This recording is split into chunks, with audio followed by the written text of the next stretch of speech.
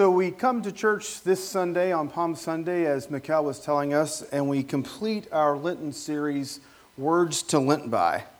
Today, we're going to look at this word commit. But we're actually going to look at a broader section of words, a collection of words that Jesus said from the cross. So as Mikhail was saying, there was a lot of expectation for the Messiah to come, for someone to come as a king of Israel and to deliver the Israelites, deliver them at that time from Roman rule. But as Jesus came in, he came in not as a kind of a military conqueror. In fact, he didn't even come in as a politician. Interesting person, Jesus. You know, he never wrote a book. He never led an army. He never was the president of a nation.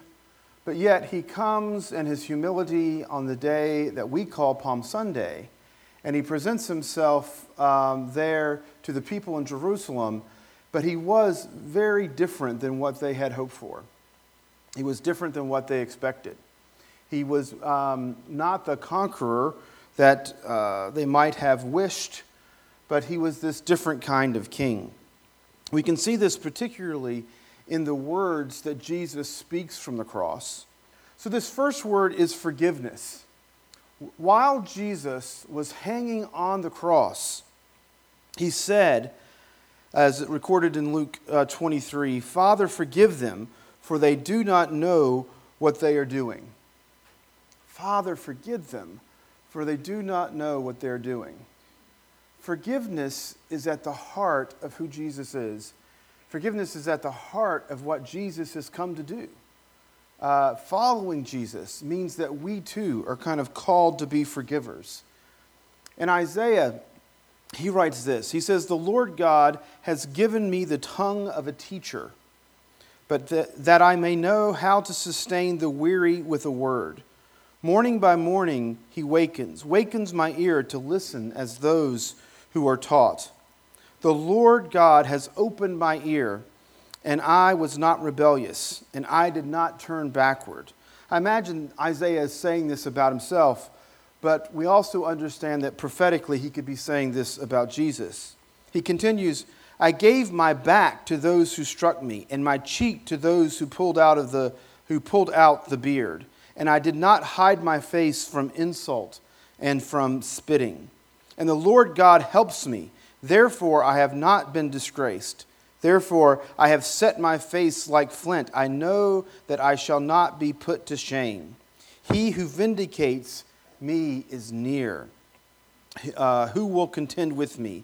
Let us stand up together. Who are my adversaries? Let them comfort me. It is the Lord God who helps me, who will declare me guilty."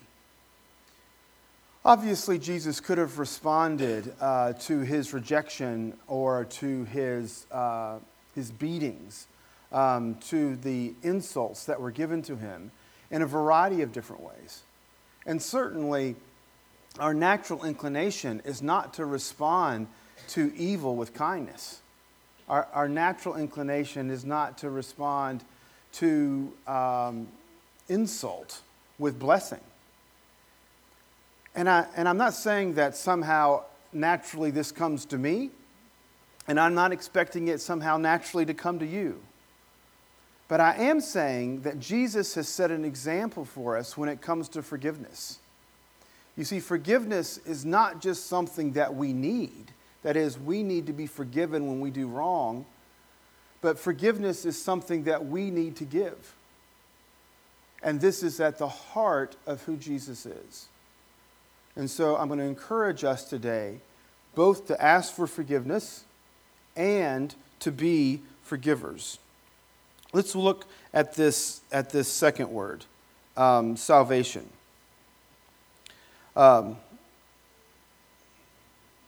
It's in here somewhere. Yeah. So Jesus says to one of the thieves on the cross, he says, "Truly I say to you, today you will be with me in paradise." So these are the words of Jesus, interestingly enough, to a rebel, to someone who's being kind of crucified by the Romans. So interestingly, this only is recorded in Luke's gospel. And as we know, Jesus was crucified between two other criminals, two other people who were being executed by the state. What's interesting about Roman execution is the Romans did not execute people for common crimes. It's not like these were thieves in the sense of a robber, someone that kind of was a shoplifter. In the ancient world, if you shoplift, they might cut off your hand, they might throw you in jail. But crucifixion was something the Romans reserved for capital offense. And these folks who are being crucified because they have rebelled against Rome. And so one thief on one side of Jesus says, hey, if you're the Christ, then free yourself and free us too. Like, if you're the one that we've all been waiting for, set yourself free, set us free, and we'll kill ourselves some Romans today and establish the kingdom of God. But the other thief says, do you have any sense of who God is? Do you have any sense of kind of fear or awe? Do you not know who you're talking to? And his comment to Jesus is pretty simple. Remember me when you come into your kingdom. And Jesus' response, of course, is, today you'll be with me in paradise. There's so much that could be said here. It's interesting that the thief on the cross didn't have to walk down the Roman road, the old evangelism way of being, yeah? The thief on the cross wasn't asked to kind of say lots of prayers. He was just there with Jesus, and he said, remember me. And Jesus said, I got you, brother. Now, that's a fascinating story, and it kind of runs counter to some of the ways we sometimes tell the story. But nevertheless, it is part of the story, and it's part of the story of while Jesus was on the cross. Jesus' invitation to him, or Jesus' comment to him, that today you'll be with me in paradise, is this man's salvation. It is his kind of inclusion in the people of God, his initiation. Now, on the one hand, we don't want to take salvation, we don't want to take Christianity and kind of reduce it to just a conversion, or even take a conversion and reduce it to a decision, right? You just make a decision once upon a time. You came down the aisle and you said a prayer.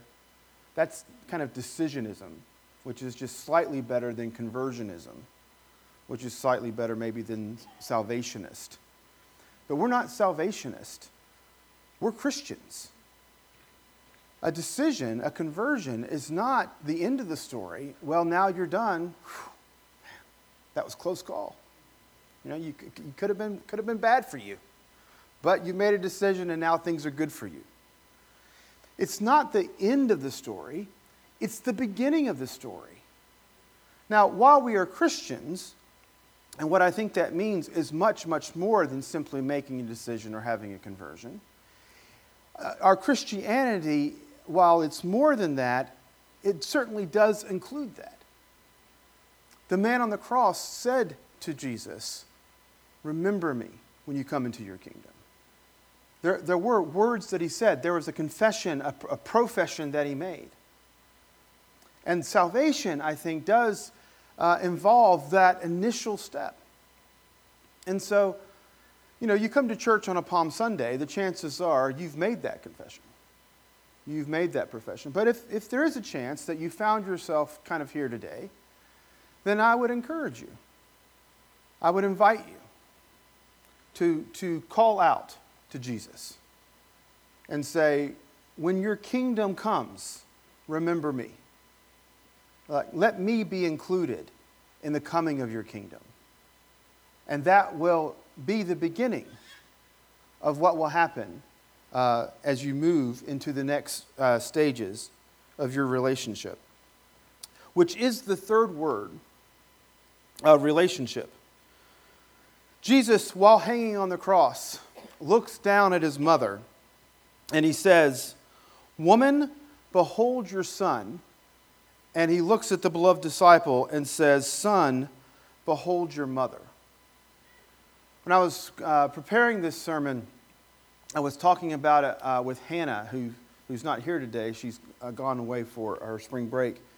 But we talked about this particular passage, and it kind of brought tears to her eyes, right? The idea that sometimes it's easy for us in kind of Christian circles to kind of get past what this might have been like for Mary. So here's Mary standing next to the cross, the mother of Jesus, looking up and kind of seeing her son, so dearly beloved, dying a horrible death, disgraced, forsaken. You know, several years ago, Mel Gibson came out with that film, The Passion of the Christ. Never seen more Christians at the cinema in all my life, right? In fact, in the circles that I run in, as you know, I kind of grew up Appalachian Pentecostal, and going to the movies was sinful. And so I have friends that I know that would not go to the movies to see The Passion of the Christ because that's a sin to do that. So on the one hand, I can appreciate their conviction. On the other hand, I still go to the movies. So I'm there to see it. And while it was kind of beautiful cinematography in a lot of ways, and it certainly told a version of the story, there are parts of that story that I found very problematic. That is, they seem to glorify the torture of Jesus as though the extent of the suffering that Jesus encountered was part of the equation that provided salvation for creation and humanity. And I think that is simply not true. It's not the extent to which he suffered. It's the person that suffered. It's the fact that it is Jesus who's dying. It's not the particular type of death that he dies. That is, if Jesus dies, then sin is accounted for, independent of whether or not Jesus suffered severely. Does that make sense? That the severity of the suffering is not in the salvation. The salvation is in who is suffering. It is Jesus.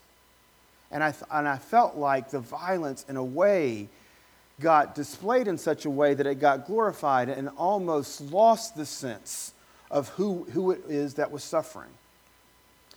Perhaps best expressed in the film was the way in which there's a scene in the film where Jesus is on the Via Dolorosa, right? The way of suffering.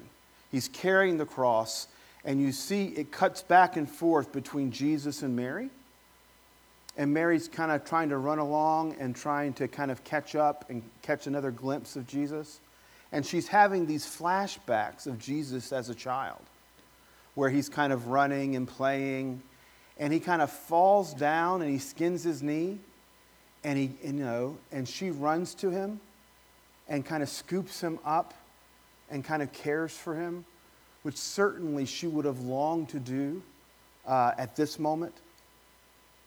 And it's that I think we need to capture, right? Is that Jesus bled before the cross, right? Jesus' humanity, the very kind of sacrifice of the incarnation, of God becoming flesh, this kind of eternal sacrifice of the Son. This is what I think we have in this relationship.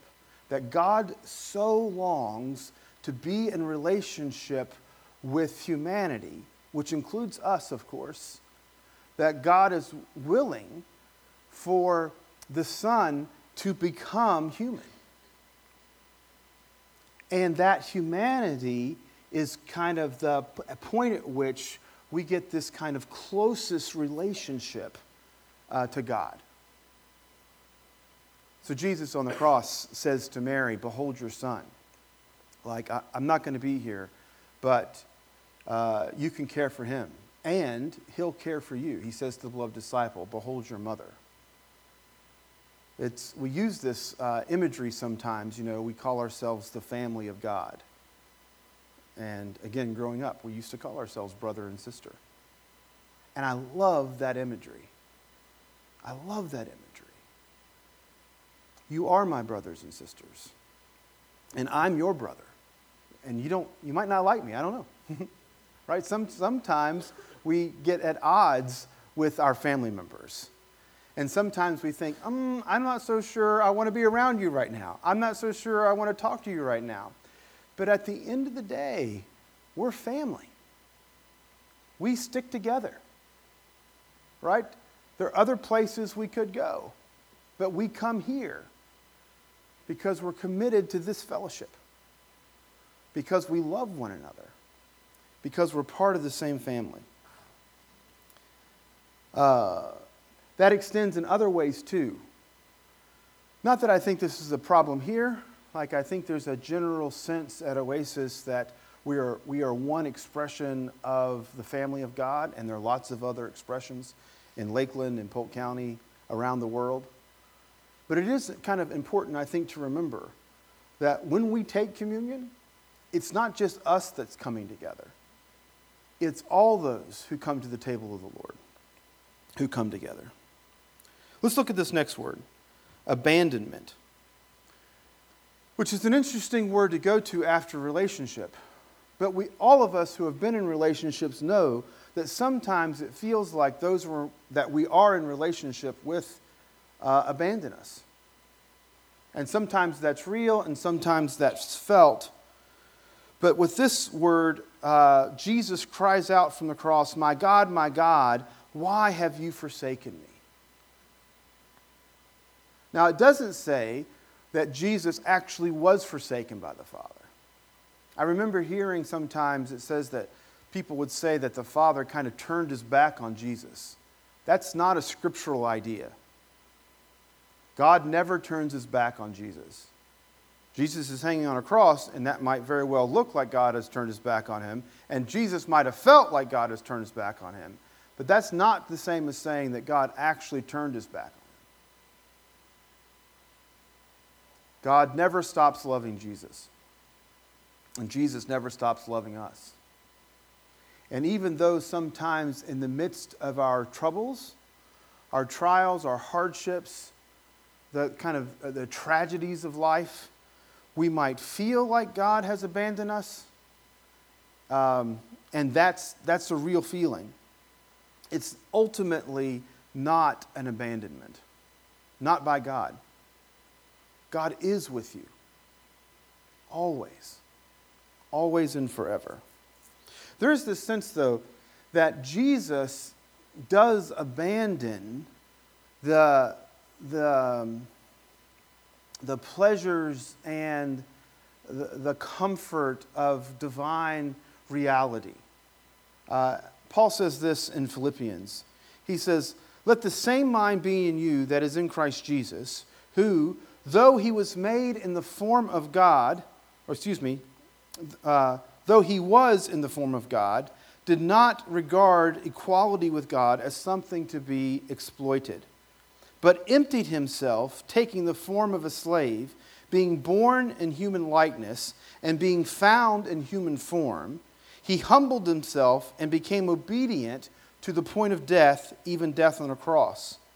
And therefore, God has also exalted him and given him a name that is above every name, so that at the name of Jesus every knee should bend, and in heaven and on earth and under the earth. And every tongue should confess that Jesus Christ is Lord, to the glory of the Father. So this is a visual. So if you can, look this way. So Jesus, right, had this kind of full divinity. And instead of holding on to it as something that, he didn't want to let go of, he emptied himself. He emptied himself to the point that he became a human. And as a human, he was obedient to the point that he died on a cross. That is a sense of abandonment. There's an abandonment. There's this emptying that Jesus does for our sake. Even though he was like God, He emptied himself to the point of becoming a human and was obedient to the point of dying on a cross. Sometimes I think we miss the significance of that event. We don't miss it in the sense that we know that it's part of the story and we kind of believe in the cross and resurrection, and we're in this time of Christian season where we celebrate it. I mean, this is the week that, Jesus would kind of cleanse the temple. This is the week that he gets, his feet get anointed. This is the week that he sits at the table and says, "This is my body which is broken for you, and this is my blood which is shed for you." This is that week. But we can't overlook the fact that Jesus' humanity is not something that he kind of temporarily puts on and then later takes off. The emptying of Jesus to the point of becoming human and the obedience to the point of dying on a cross. Now, God does, post-death, raise him up, right? Literally raise him up, like resurrection, and then sets him above everyone else so that kind of by his name all can be saved. But he's still human, right? There was a bodily resurrection. Jesus' humanity didn't just last from his birth to his death. It lasts from his birth through eternity. God so much wants to be with us that God's willing to literally be like us so that we can be like God. Now that's good news. That's love. That's commitment. That's abandonment. Next is distress. So, to take Jesus' humanity seriously is to realize that Jesus did have the limitations of humans. And he would feel that distress. We see it here with the simple phrase, "I thirst." In the early church, sometimes Christians were starting to kind of deny the humanity of Jesus as they started to embrace his divinity. And they thought that somehow his divinity was overcoming his humanity. So that in order for Jesus to be fully divine, he couldn't be fully human. At least not human like us. But in 2 John, it says, the one who denies that Jesus was a human being speaks with the spirit of Antichrist. And just in case you don't know, if Scripture says you're talking like the Antichrist, that means you're talking wrong. Yeah, that means you're saying the wrong thing, right? So to say that Jesus wasn't human is to speak with the spirit of Antichrist, which means that when Jesus didn't sleep, he got tired. And when he didn't eat, he got hungry. And when he didn't drink, he got thirsty. It meant when his friends abandoned him, he would get distressed. It meant that he went through some of the emotional struggles that we go through. It meant that when he hung on the cross, he said, "I'm thirsty," because he was human. Now, I know I've said this before, but perhaps it bears repeating. The humanity of Jesus is kind of the true example as to what humans are made to be like. Yeah? So, if we state that the standard of humanity is like us, then we have a hard time imagining Jesus coming down to the level where we are. But to say is Jesus human like us is kind of to ask the wrong question. The real question should be, are we human like Jesus? That is, if Scripture says that Jesus is the fullness of humanity, then it's only to the extent that we're like Jesus that we're fully human. And that when we're not like Jesus, we're kind of subhuman. We're not like humans are made to be. So when we're full of grace and mercy and love and forgiveness, when we stand up for justice, when we behave like Jesus, then we kind of become who we're meant to be, fully human.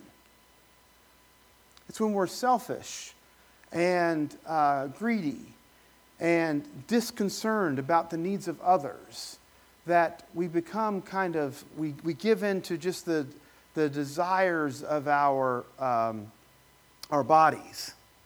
And we become these folks that are just kind of self-serving. That those instincts kind of make us less human, less like Jesus. So there is good news that this relationship, while there is this experience of abandonment and distress, kind of ends in triumph. Here we see Jesus saying, "It is finished. It's done." This part of the story is coming to a close.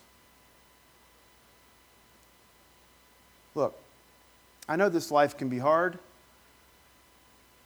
My life hasn't been easy all the time, and I know enough of you to know that your lives have not always been easy either. But the question is not how we start. The question is not how well we run here and there. But the real question is, how do we finish? Right? It doesn't matter how often you fall down. I get it, it's tough.